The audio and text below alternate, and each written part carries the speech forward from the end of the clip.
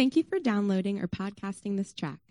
This recording has been remastered to provide the best sound possible given the audio environment of the original recording session.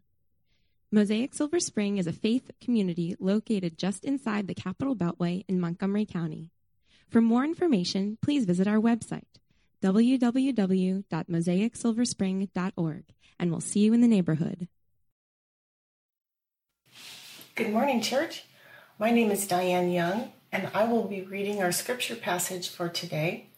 Today, we will be reading from Matthew 21, verses 1 through 17. Now, when they drew near to Jerusalem and came to Bethphage, to the Mount of Olives, then Jesus sent two of his disciples, saying to them, "Go into the village in front of you, and immediately you will find a donkey tied and a colt with her. Untie them and bring them to me. If anyone says anything to you, you shall say, 'The Lord needs them,' and he will send them at once." This took place to fulfill what was spoken by the prophet, saying, "Say to the daughter of Zion, Behold, your king is coming to you, humble and mounted on a donkey, on a colt, the foal of a beast of burden." The disciples went and did as Jesus had directed them. They brought the donkey and the colt and put on them their cloaks, and he sat on them. Most of the crowd spread their cloaks on the road, and others cut branches from the trees and spread them on the road.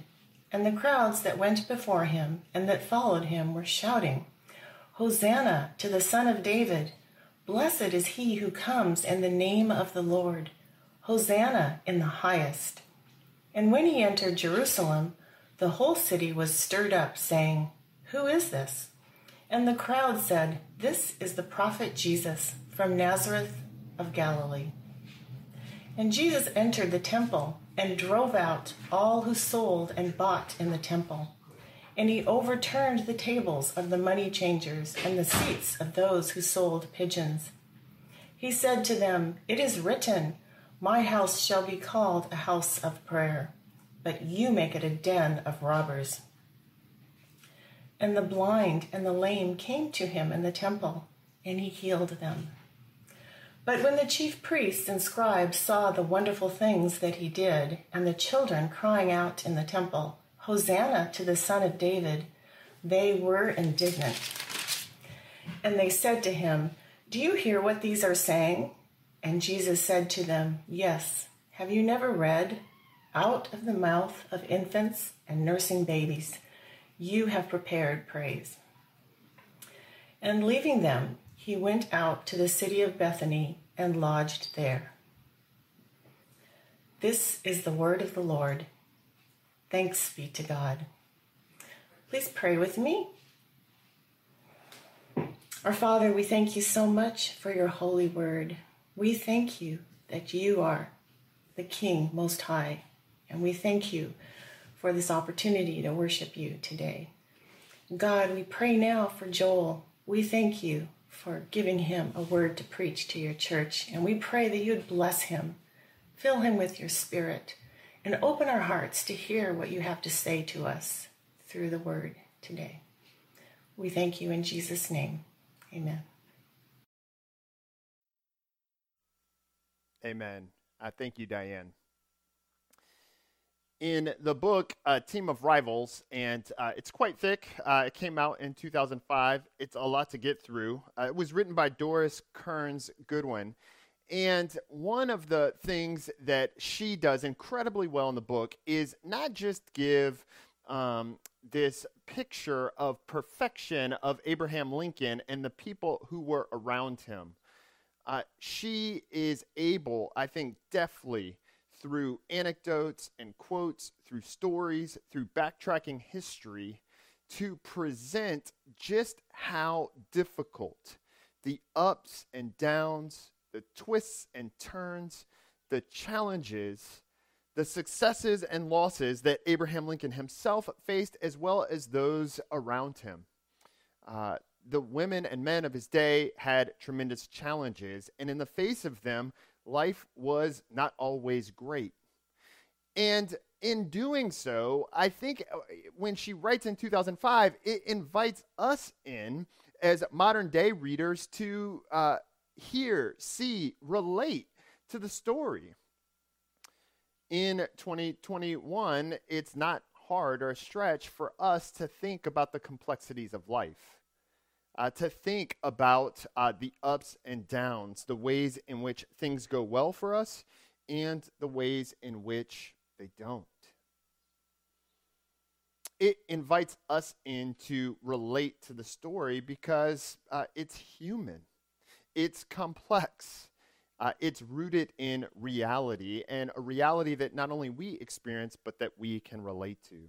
So whether you're more familiar with the downs right now, just the reality of COVID-19, the effects of the pandemic, the distance from community, the death of our Asian sisters and brothers, unprovoked assaults on our elders, concern for our children.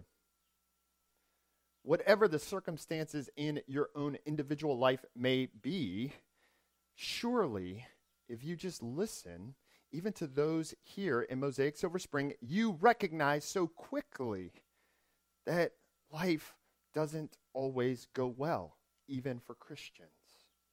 We struggle. We face hardship.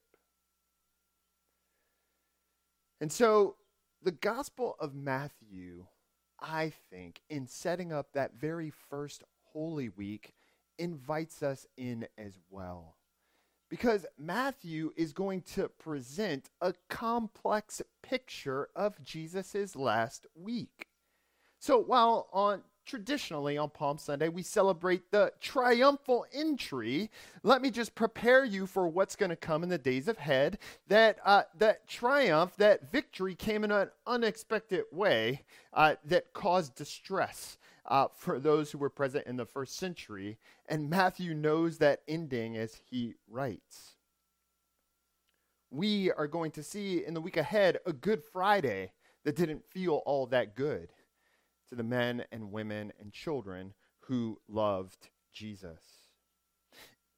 We are going to be met a week from now with a surprising vindication. And so in these opening verses of chapter 21, as we set the table for the week ahead, and as a church community, we're going to experience ourselves those highs and lows, whether it's this morning as part of the triumphal entry, whether it's on Maundy, Thursday with the prayer service, whether it's the Good Friday service we're going to do, or next week on Easter, we're going to see Jesus' entry into Jerusalem and the last week of his life that leads to his death and to new life. And this morning, we are going to pick up that very first Holy Week in 3 points: past prophets, present king, and future example. So first, past prophets. And this is really going to be verses 1 through 7 or so. So in verse 1, Jesus is drawing near to Jerusalem. He came to Bethphage. Now, what Silver Spring is to Washington, D.C. proper is what Bethphage is to Jerusalem, right? So he's coming close. He's not quite there. Residents of Jerusalem would let you know he's not quite there, but he is on the cusp. And as he arrives, he sends 2 disciples. And the language is important here. In verse 2, he says, "Go into the village in front of you, and immediately you will find a donkey tied." And then he says, "If anyone stops you, you shall say, 'The Lord needs it,' and he will send them at once." And there's just a few notes that I want to make here that connect to the importance of these opening verses, because in one way it's explicit, but in another way it's much more subtle. In Jesus' framing of his entry and the sending out of the disciples, it wouldn't be uncommon in that day if a king or someone important, some sort of royal figure showed up at your door and said, "Hey, we need to use your horse or your colt or your mule or one of your animals." You would give them over. That was the expectation. It was just how it went in that day. But these verses are so much more about Jesus' ministry and how it's rooted than merely transportation into the city.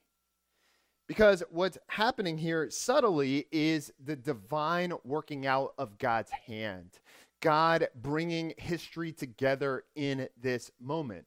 And that's subtly communicated to us today in words like immediately or at once. These are subtle, and you may not pick up on it, but when it's framed that way by the author Matthew, it's a way to cue you, God is at work. So the only way things happen immediately, often when it's described that way, is because God is involved. God's sovereign hand are bringing these people together. God's sovereign hand is providing for this entrance of Jesus. And so that language of immediate and at once especially rises to the surface when it gets paired together with the prophetic fulfillment of Zechariah 9:9. So the language here in verse 4, that this took place to fulfill what was spoken by the prophet. And so explicitly, Matthew's trying to connect how God is working out all of history to this one moment. As Christians and as people of faith, we can oftentimes go through life just experiencing things as circumstances set to today. Part of setting the table for that first Holy Week is the recognition that God is actively involved. What the past prophets have foretold is now coming true in the ministry of King Jesus. And so the disciples in verse 6 do just as Jesus instructed, and the crowd goes wild, right? So the present king rolls into Jerusalem in verses 8 through 11. The present king in verses 8 through 11 comes in, and the people go wild. They take off their cloaks and they spread them out. They grab palm branches from the trees and they spread them on the road. You can imagine them waving them, and the crowds going before him are shouting out, "Hosanna to the Son of David! Blessed is he who comes in the name of the Lord! Hosanna in the highest!" People are calling out. They are celebrating.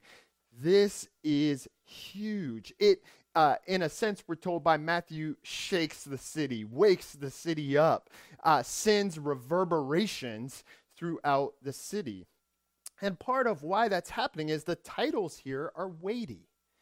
As one commentator on the Gospel of Matthew puts it, the messianic secret that Jesus had worked hard to keep a little bit closer to the vest, that he is the chosen one, that God has sent him to bring about salvation for all of God's people.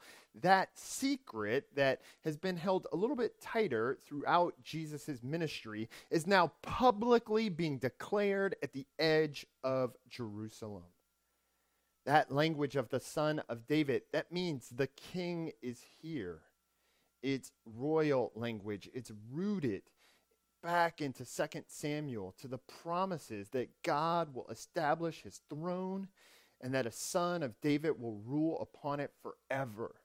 And so when Jesus rolls into Jerusalem and people are saying, as the prophets foretold, and calling out Hosanna, praise from Psalm 118, and then echoing the titles and promises of 2 Samuel, what's happening here is this weighty declaration that God's king, the chosen one, has arrived. Now, through history, there are different types of kings. We know this from going all the way back to the book of Kings, but you can look in more recent history, rulers and authorities. You can sometimes get good kings. You oftentimes get evil kings. You can get brave kings who have all sorts of military strategy that they use to lead their people. But suffering kings don't really have a big piece of the pie. That's not a huge historical category, at least not typically in a positive sense. So this high point of Jesus' entry in people's mind, they may have a different sort of king in mind. Matthew's playing out this tension in the triumphal entry. When people are calling out Hosanna, when people are calling out blessed is the name of the Lord, they are excited because they are thinking of all that comes with a king that arrives. But it may not be the king that they expect. Those joyful shouts of Hosanna and praise would turn to lament within 1 week. And so you get this picture, and remember, Matthew knows, he's writing on the other side of this, that the ups and downs that the people were going to experience, the joyful shouts at the start of the week, turn to shouts of lament by the end. Jesus, the prophet of Galilee, would be a suffering king. God himself, in accomplishing salvation for his people, would not only take on humanity and meet them where they're at, but he would take on suffering and enter into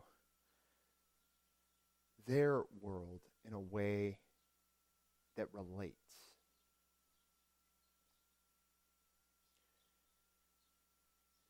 Jesus, King Jesus, because of that first Holy Week, meets us here and now, even thousands of years later, in the midst of our own suffering. When we struggle, when we face difficulty, when evil is pressed in on us, there are natural questions that bubble to the surface about where God is and does he know? Does he care?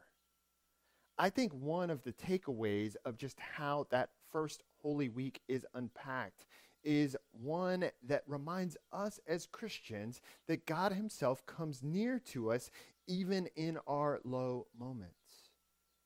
That suffering, our suffering, is not lost on Jesus because he has suffered to the point of death for us.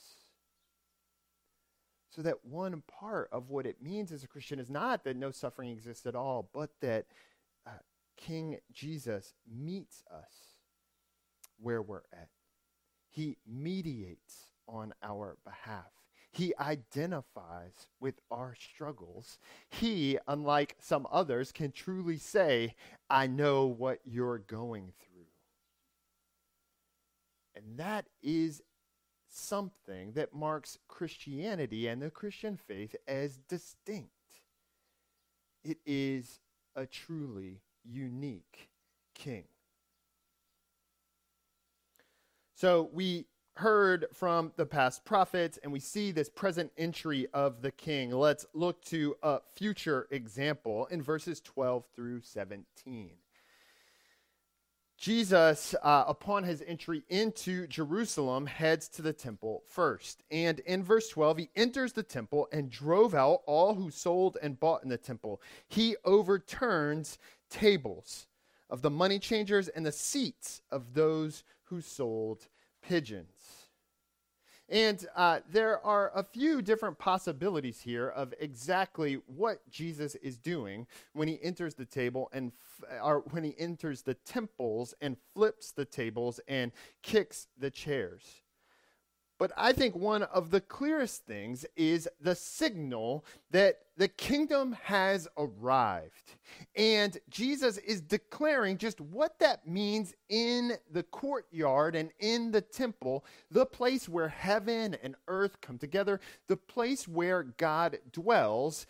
Jesus says we're not going to lose sight of what God's presence with his people means and where it is to be found.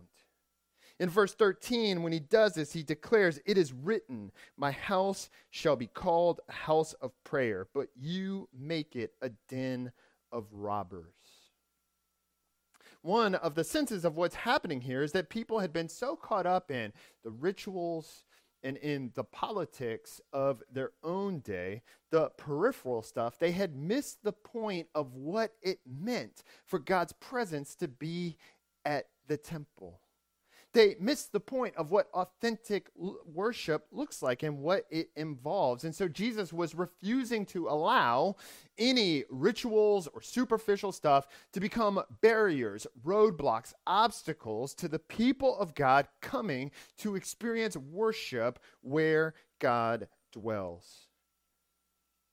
Jesus, that first day of the Holy Week, flips tables to signal to people that God's house and his presence will not be misused. And that's, I think, instructive for us. Jesus cleansing the table, the meeting place of heaven and earth, serves as a bit of a reset and a prophetic sign, a future example that we here today can follow. We may follow Jesus' example of flipping tables that are present in our midst, the tables and chairs that surround us that stand in the way or become obstacles to authentic worship of God. Because it is the church, the visible representation of God's kingdom, where heaven and earth meet in a sense, that we can follow Jesus' pattern. Now, let me acknowledge up front that the church historically, and this is certainly true of the Presbyterian Church, it's certainly true of the Presbyterian Church in America, and it's even true of Mosaic Silver Spring. We aren't as good at flipping tables and kicking chairs as Jesus. He does it perfectly because he's Jesus. So when it comes to flipping tables or expressing anger righteously, we struggle. We don't do it perfectly. We have our own sin to contend with. We have our own blind spots. But that can't be an excuse. It can't make us afraid to say, well, then we're just never going to engage in any of that. That would be one way to respond. And I think it's wrong-headed.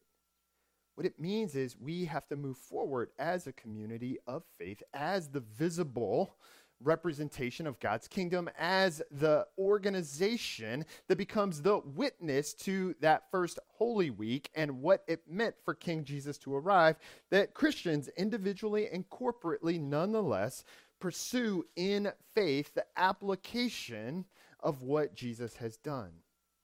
So when it comes to racist actions against our Asian sisters and brothers, when it comes to violence, racialized jokes or racist jokes, racist words, especially when those things are connected to the church, we can and should flip those tables.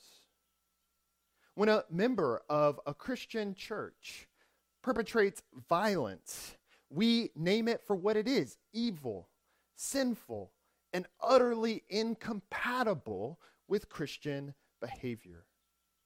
When we see violence against women or their objectification or portrayals that betray their human dignity and value, those are tables that we can and should flip as a church community. Now, how do we flip those tables? It's hard.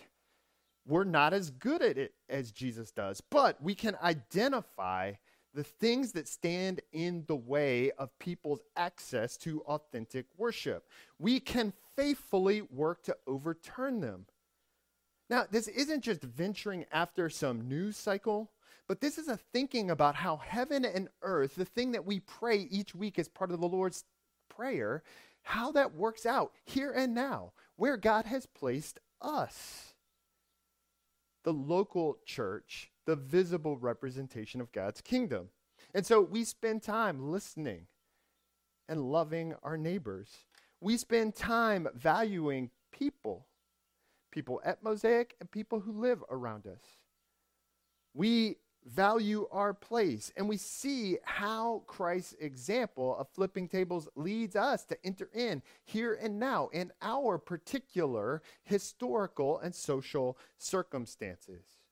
And so we do it not to merely signal the right virtues, but rather to faithfully live out our virtues righteously. It's not merely about signaling the right virtues, but faithfully living out our Christian virtue righteously. And that's going to involve entering into the pain that other people feel, and loving our sisters and brothers well. Well, if Jesus started that first Holy Week flipping tables, he ends the week setting the table. So he starts the week flipping tables, he ends the week setting the table. Jesus sets the table for his disciples at the close of his ministry in a way that is likewise instructive for us. He set the table for his disciples and invited them to come and to commune with him, to sit down and join him in a meal, to sit and be present with him. And that's a picture of something we follow as well. So we don't merely flip tables as a church community, we set them as well. As a multi-ethnic church, we model what it looks like to love our neighbors as ourselves, and we pursue true communion with one another. Part of the aspect of living as Christians involves setting the table for others, inviting them in, recognizing the different struggles and responses and needs that exist within our own community. And by doing that, we follow Jesus' pattern of setting the table so that each week when we gather together, whether that's through Liturgy Live. I know it's not the same and it's not as good, but whether it's gathering in this way, whether it's gathering for prayer services, whether it's gathering in community groups, whether it's running into one another in the neighborhood, whether it's serving actively, maybe in a formal way through the work of the Mercy Ministry team, or in informal ways of just helping out people who are moving or who are going through the normal rigors of life. Whenever we live as community together, committing to love and caring for one another, that communion is following the pattern that Jesus has set for us by setting the table. We are ministered to by Jesus. And we have the promise of Jesus that he continues to prepare the table for us even now. The Lord's table of the new heavens and new earth, where the bride of Christ, made up of all nations from earth, all tribes, all tongues, are coming together in worship of God. That is what we are preparing for each week. And so when we think about relating to one another, as we work through the ups and downs of this Holy Week, as we think through the ways to flip tables or set tables in our own current place where God has put us, this is what it looks like to faithfully pursue Christian community at Mosaic Silver Spring. And we do it empowered, strengthened, lifted up in communion with the suffering King, the King who came to give his life for us and to set a table for us to commune with him here and now, looking forward to the time when which we will commune with him forever. May God give us the strength and the wisdom and the faithfulness to follow in the footsteps of our suffering King, to flip the necessary tables in our current church moment, but to set the table for our neighbors and for one another in deep love, and looking forward to the time where that taste of communion, that appetizer of communion that we enjoy here and now, will result in the full wedding feast